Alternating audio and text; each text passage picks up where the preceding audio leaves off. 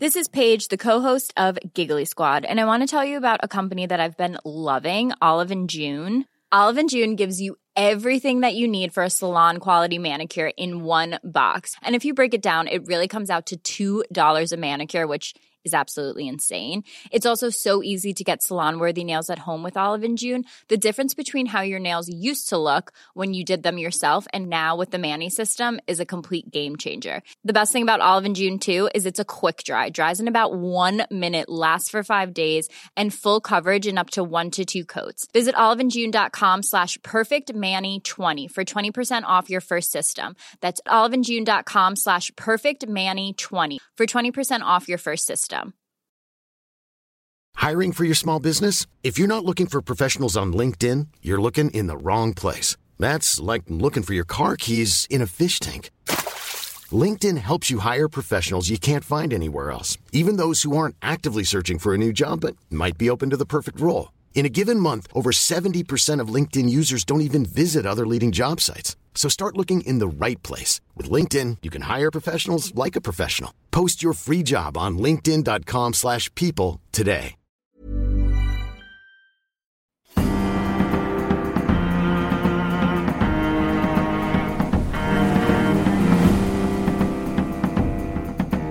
From the Society for Nautical Research in partnership with Lloyd's Register Foundation, I'm Sam Willis, and this is the Mariner's Mirror podcast, the world's #1 podcast dedicated to all of maritime history. Hello everyone and welcome to the Mariner's Mirror podcast. This episode forms part of our mini-series on the sinking of the Lusitania, that terrible event when the enormous Cunard passenger liner was sunk off the coast of Ireland by a German U-boat in May 1915, killing 1,193 people. This is episode 4, in which Lusitania historian Peter Kelly and I explore some of our favourite items in the Lusitania Gallery at the Merseyside Maritime Museum. If you need more background on the events, then do please check out the earlier episodes in which you can hear eyewitness accounts as well as a general history of the ship and the disaster. For now, though, we're back again with the excellent Lusitania historian Peter Kelly. Peter is an Irish-born researcher whose main interests are Irish genealogy and European and maritime history during the First World War. His interest in the Lusitania goes back to his childhood when he first read about the sinking of the liner close to where he lived, and also discovered that a family friend was a survivor of the sinking. This interest progressed over the years to the point where he now concentrates mainly on researching the lives of all those on board on that final fateful voyage. Peter lives in the southwest of Ireland and is especially interested in communicating with relatives or descendants of those on board the final voyage. So if you have an ancestor on that final voyage, then do please get in touch. I hope you enjoy listening to him as much as I enjoyed talking with him as always. Here is Peter, and we are inside the Lusitania Gallery at the Merseyside Maritime Museum.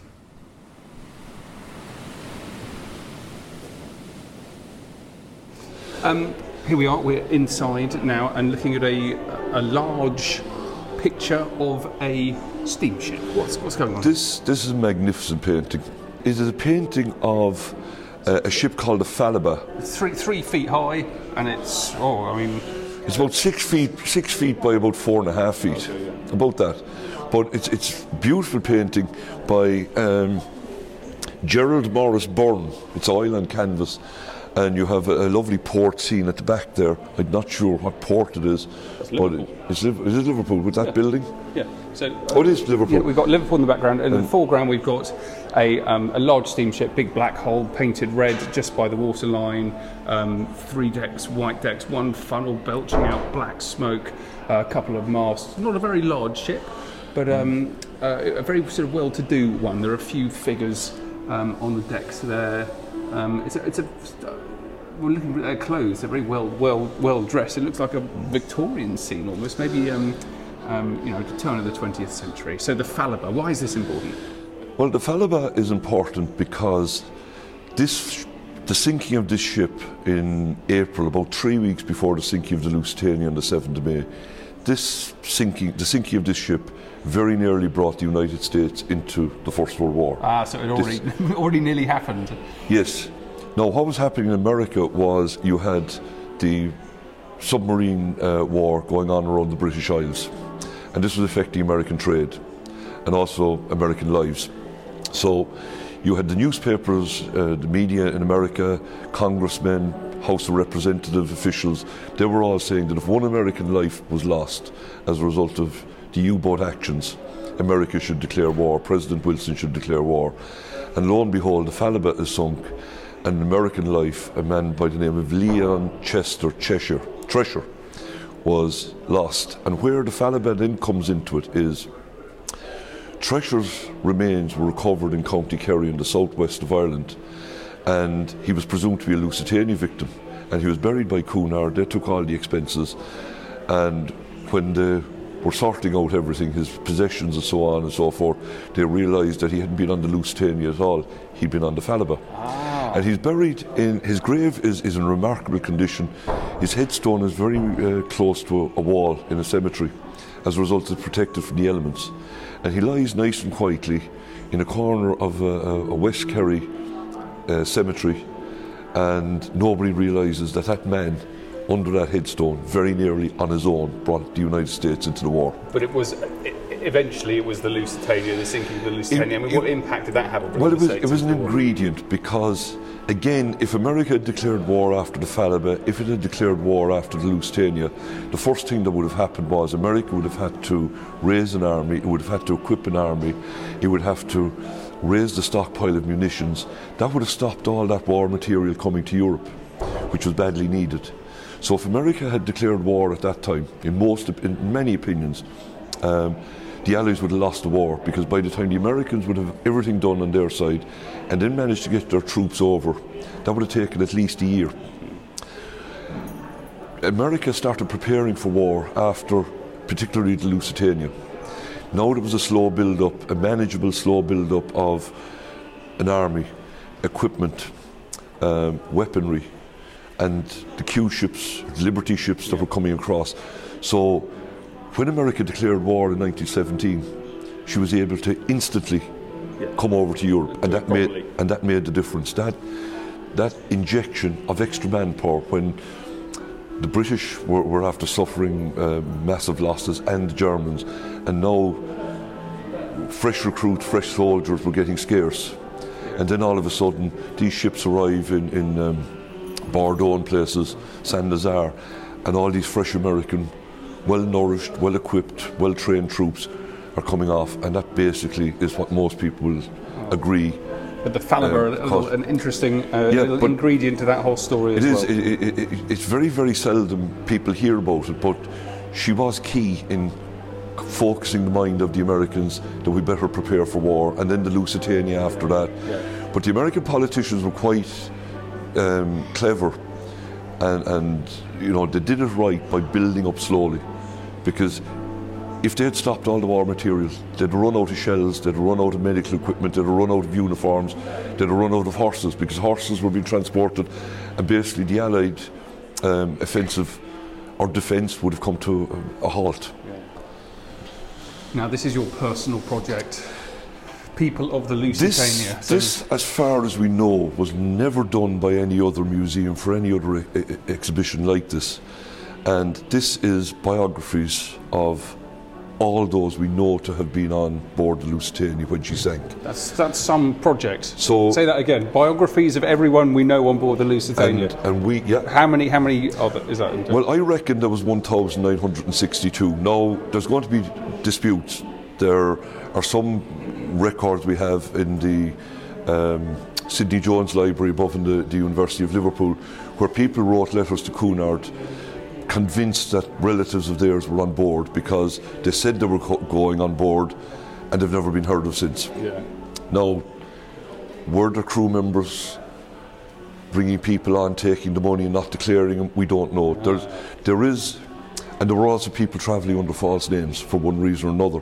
So we'll never really know how many people were on board, but some of my peers, my contemporaries, said that there's three names in particular that I've duplicated on, and I accept that as possible, but I'd rather remember somebody twice than forget somebody. That's the way I look at it. Yeah. You know, everybody deserves to be remembered, and just in case they are the same people. If they are the same people, well and good. But if not, it's not going to do any harm remembering twice. What are the names? There's a man called Robert Anderson, and he's also believed to be Robert Anderson Mackenzie.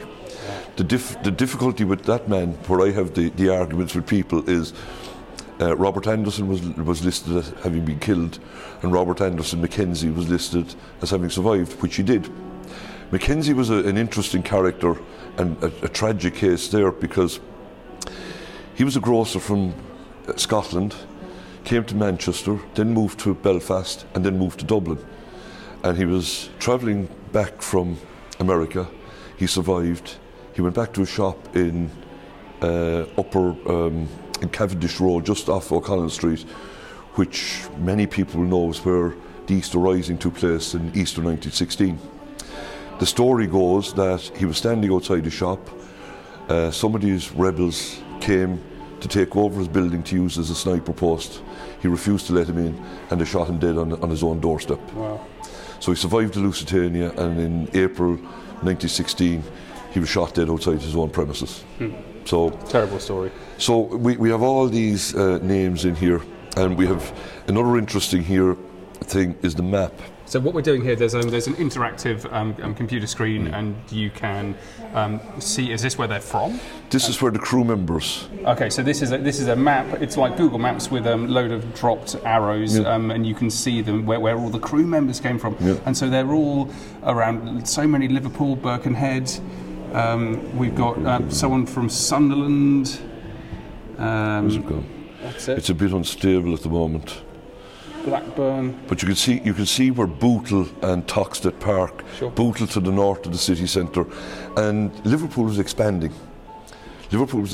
So they were building more and more houses out from the city centre, and a lot of these were owned by railway companies and steamship companies for their workers. And today these are still the working class areas in Liverpool: Bootle, Toxteth Park, and you go up around there, you will find people that worked in the railways and the merchant navy. The history, and some of the people that I've met, some of the descendants that would be here today, live in the same houses that their ancestors that were on the Lusitania. Yeah. They've great affinity with their origins here, and these houses are passed down now through the generations. It's some of them are still living at the same addresses. So we've also got these are the figures here. Let's explore some of the passengers. Take me through a couple of. Is there an interesting passenger you can show me here? Well, there's quite a number. You know, we're looking here at the survival rates first of all, and we're looking at 1,962 people on board, and 1,191 of those were lost. So we had 771 survivors. You can go down to the crew who survived. Of the crew, 696 crew members, 405 were lost, 291 survived. Of the 1,266 passengers, 786 lost, 480 survived. But it's when you go to the classes, you can see between saloon class, second class and third class, there's almost uniformity survival rates. Death rates, unlike other ships where the upper class were getting the priority on the lifeboats. This was just every man and woman and child for themselves. Saloon class, is that first class? That would be first class, saloon class, first class, second class and third class. Well, third class would often then be called steerage class as well. So they'd been the kind of classes, you know, just over half the women survived. Infants and children. It's done very, very well, but this is the only place it's done. Yeah. So let's now explore just a couple of characters, shall we? Well, we have quite a number. There's a few things that we don't have today that was very much happening back then. For instance, when a woman married, she took on the nationality of her husband.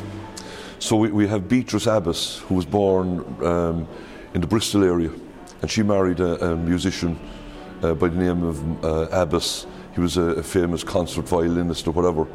So when she died, she was listed as Belgian because he was Belgian, and their two children, even though they were born in Britain, they were all Belgian citizens. Therefore, they couldn't claim of the British government.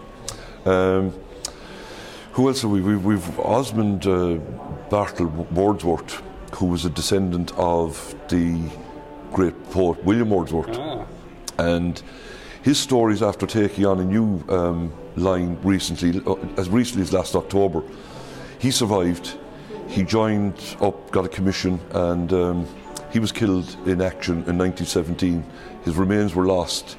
His name is recorded on the Ars Memorial to the Missing, and only a few years ago remains were uncovered and they were positively identified as his remains only recently, last October. So there's a rededication. He now has a grave after 105 years. He was killed in 1917 and he's now going to get recognised. That's so fantastic. It's moving on all the time. Yeah. There's so many people in there. You mentioned someone who like Henry VIII. How is someone like Henry VIII? There was one, I'm trying to think of his name. It's on the tip of my tongue, but he was married 6 times. He's a fascinating character. He's a fascinating character in that he emigrated from England, from London, at the age of 17, and it seems he disappeared in America for a while, and then he turns up in Kansas City, Missouri, and he spins a story that he's a lawyer. And this all appears in the press, and the press believe it.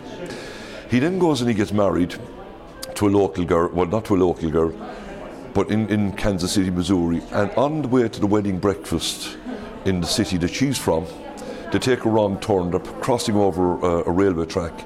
Their car is struck by a train. She's killed, and he suffers what's reported in the media as a fractured skull.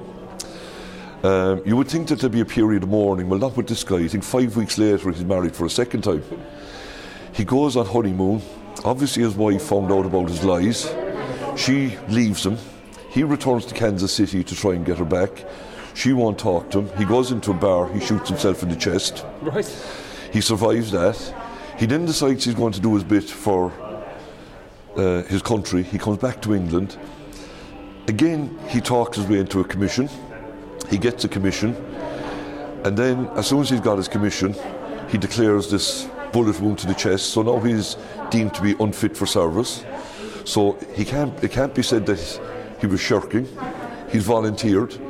So now he's leaving the army with a commission, suffering from wounds, so he's spinning another story. He then returns to America. He introduces greyhound racing to New York and that area, makes a fortune, loses a fortune, gets into horses, makes a fortune, loses a fortune, marries again. That wife died. Married again, we don't know what happened there, and his 6th wife survived him. He is one of the most colourful characters. Yeah. It took quite a long time now to research because you couldn't believe what you were reading in the media about this guy. You couldn't make it up, no. But wonderful stuff. What a great story. And you've lots and lots of others. There will be available on the internet shortly. We have 1 or 2 little things to do first. Yep. Well, we'll make sure that our listeners all get to hear about that. Now we're walking across. Millions of people have lost weight with personalized plans from Noom. Like Evan, who can't stand salads and still lost 50 pounds.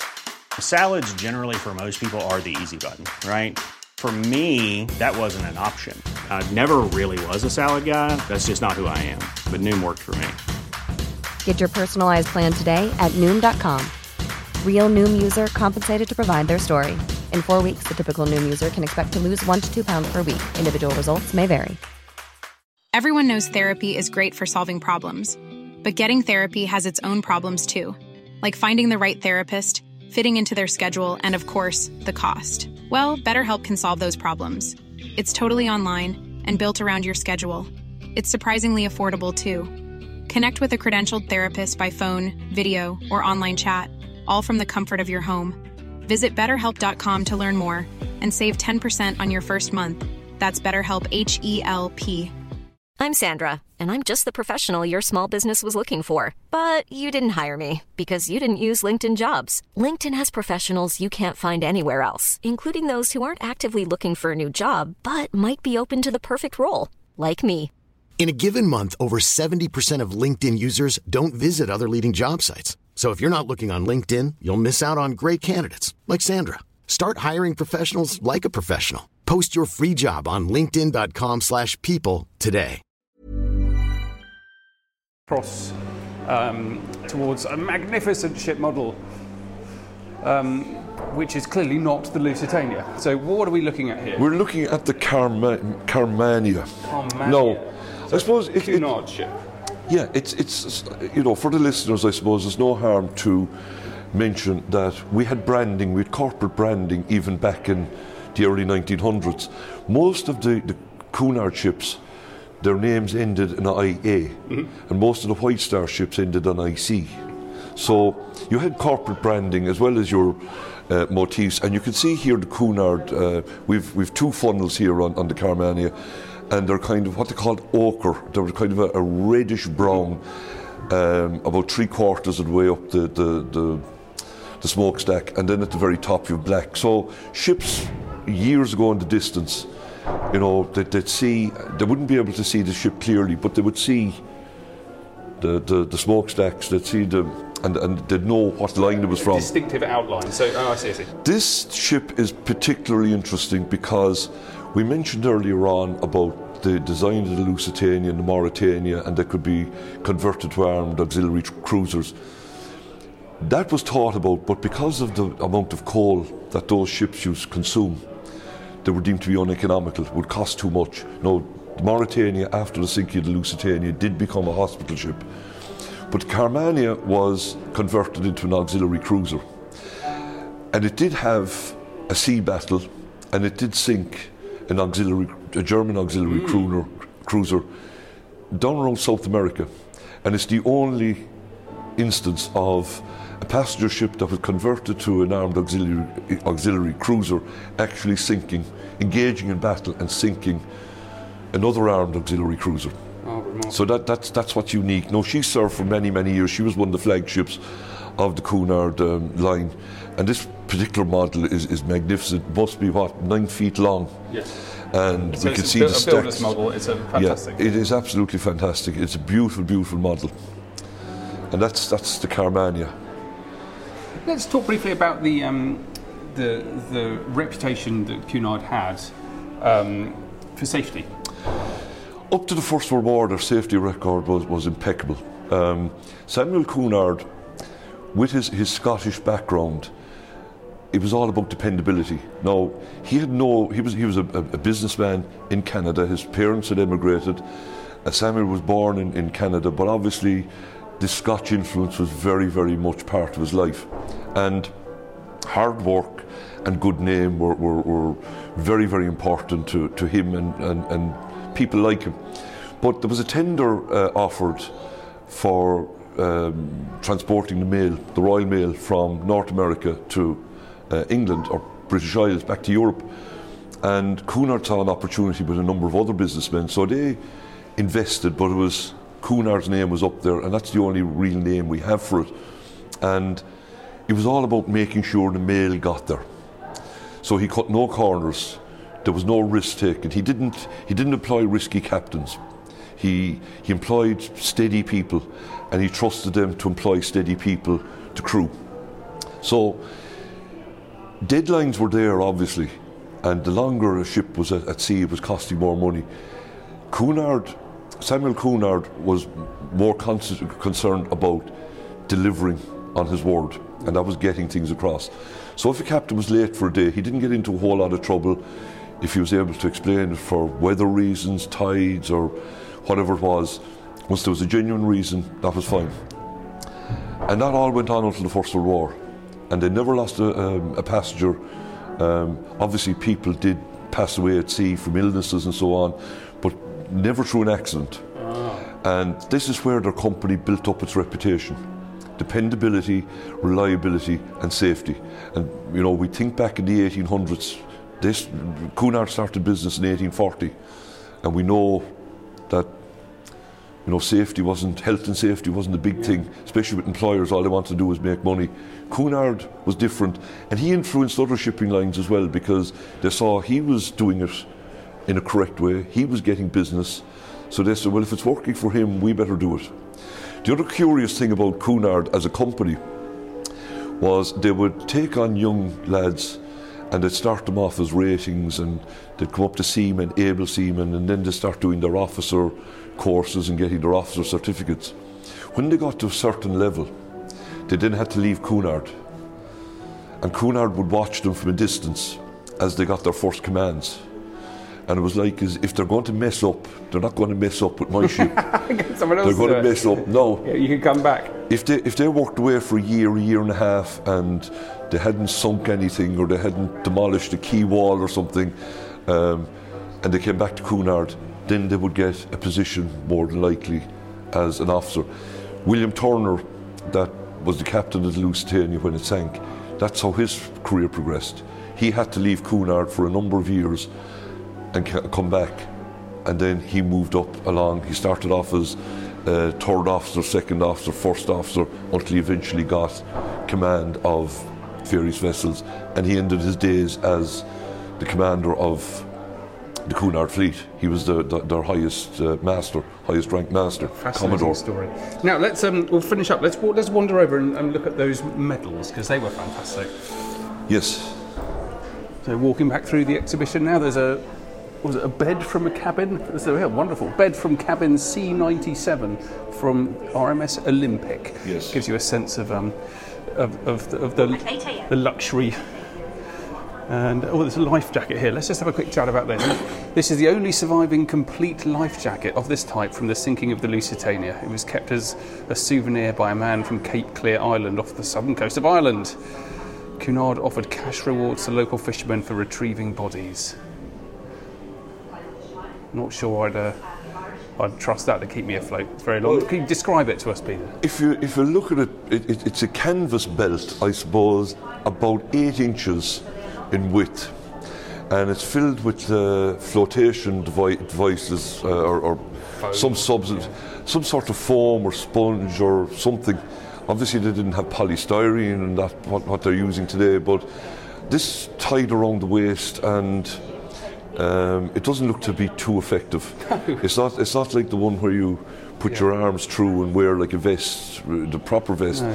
So this one was wrapped around the body and secured with thin shoulder straps, and those straps themselves have been cut, suggesting it was removed from a body that had been recovered. You see, there's no, again, when we look at it here, most of or what we have today, they protect the head. So even if you're unconscious in the water, you know, they're designed that naturally your head will be above water. There's nothing here to support the head, so if you're slumped, you can turn any direction. The other thing we know from survivors is that some people, if you put them on in reverse, they turn you over for some reason. Really? Yeah. Feet up in the air? Yeah. Like a duck? Yeah, exactly. So there was a way of putting it on. If you didn't put it on right, you turn turtle. Oh. And people didn't know. And they had only 18 minutes to figure it out. And if you didn't figure it out, that was it. Well, now these medals are a magnificent story here. The Lusitania medallion. So we're looking at a case now. There are 5 similar looking medallions, but gosh, they're all different, aren't they? Well, there's actually 4. There's 2 of one particular medal here. 3 and 4 are the reverse and the front of. So what happened here? Describe them. So you have a picture of a ship. Now it doesn't look very like the Lusitania, but it's a model of a ship. It's a generic kind of an etching of a ship on metal, and a couple of inches. they're 2.25 to 2.5 inches in diameter, and. So let's look at this first one, the original by Guts. So this is a medal which has been created by the German art medalist Karl Guts. He produced a commemorative medal marking Lusitania's sinking. What were the Germans commemorating this for? Well, this was something that was done in Europe, particularly in the late 1800s. They would commemorate events by making medals, and we still have it today. You know, they give away Jubilee medals, they give long service medals. You know, in the military and the police, there's a culture of medals, and you have civilian awards here in the United Kingdom. So this was just what was in vogue in the day. Now, Karl Goetz was a very famous medal maker in Berlin, and he made this medal which shows the Lusitania sinking by the stern. So we can see the bow is to the right hand side is up, And you have... Which is wrong. Yeah, exactly. So she went down by the bow. Yeah, so you have aircraft and artillery pieces falling off the deck. So this is obviously reference to the fact that this is carrying military contraband. Yes. On the reverse of the medal, which we move over to here, we have a skeleton behind a ticket window selling tickets for the Lusitania. And these are the unsuspecting passengers being sold the tickets by Dr. Death. And behind on the left-hand side you have somebody with a newspaper showing that the Lusitania is going to be sunk. So this was a depiction of the fact that the British government and Cunard were playing with the lives of innocent people. And they were kind of protecting their cargo by a human shield, innocent human shield. Now what happened here was Carl Goetz, when he made the original medal, he got the date wrong. He put the 5th of May. And it's the 7th of May. So and it was the 7th of May. So a number of these medals found their way to England, and the propagandists immediately saw an opportunity. This now was proof positive that the Germans had conspired to sink the Lusitania. This was no mistake, that the Lusitania had been deliberately targeted. The difficulty was that they got their day wrong. No, it seems to have been a genuine mistake, because in the second edition medal by Goetz, he's changed the date to the 7th of May. So when the medal made its way to England, it was Lord Sainsbury Supermarkets. He had 300,000 of these medals made in iron as a propaganda tool, and the proceeds went to the Dunstable Blind Sailors Hospital, and he sold them in a nice little presentation box which is about 3 inches squared with a depiction of the Lusitania, and there was a little flimsy leaflet smaller than A4 sized was sold with that, which would tell you the story, and this was German barbarity, barbarism, and they couldn't be trusted and so on. The last one is the biggest one, and this Dance of the Dead. Yeah, this another German medal which was less well known. No, the French made a medal as well. I actually have a copy of a French medal. So there were, and I think the Belgians. So there was a number of these medals that were made. So this shows Death as a skeleton looking at the sinking Lusitania. It's morbid, isn't it? The Germans celebrating this. This is a year afterwards, so 1916. Yeah. So I mean, this was what people did at the time, and you know, you even go back to that. This is where the rise of the tarot cards and all that. People were getting into all this sort of thing at that time. So depictions of death, skeletons and so on, that was pretty normal for that time. Fascinating stuff. But the Goetz medals are quite rare. Yeah, so the original ones with the wrong date, so May the 5th, 1915. If you've got one of these at home, any of the listeners, it's probably worth a few bob. Well, a tip for you, if you want to know whether the medal is genuine or false, get a magnet. And if the magnet sticks to the medal, you've got a replica. That's the iron one. Goetz medal, original medal, the magnet won't stick. But of course now with people being expert forgers and things like that, they can make these things to perfection nowadays. So I'd be very, very slow, even if I was offered one now today.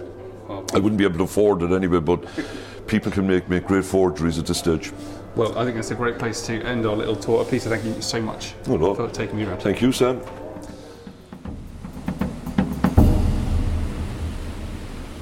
Many thanks indeed for listening. Now please check out all of the other episodes on the Lusitania. There's tons more stuff to find as well. If you're interested in anything maritime or shipwrecks or the First World War, whatever it might be, there's something for you, I promise. In particular, please check out the Mariner's Mirror podcast's YouTube channel, where there is some really innovative new film.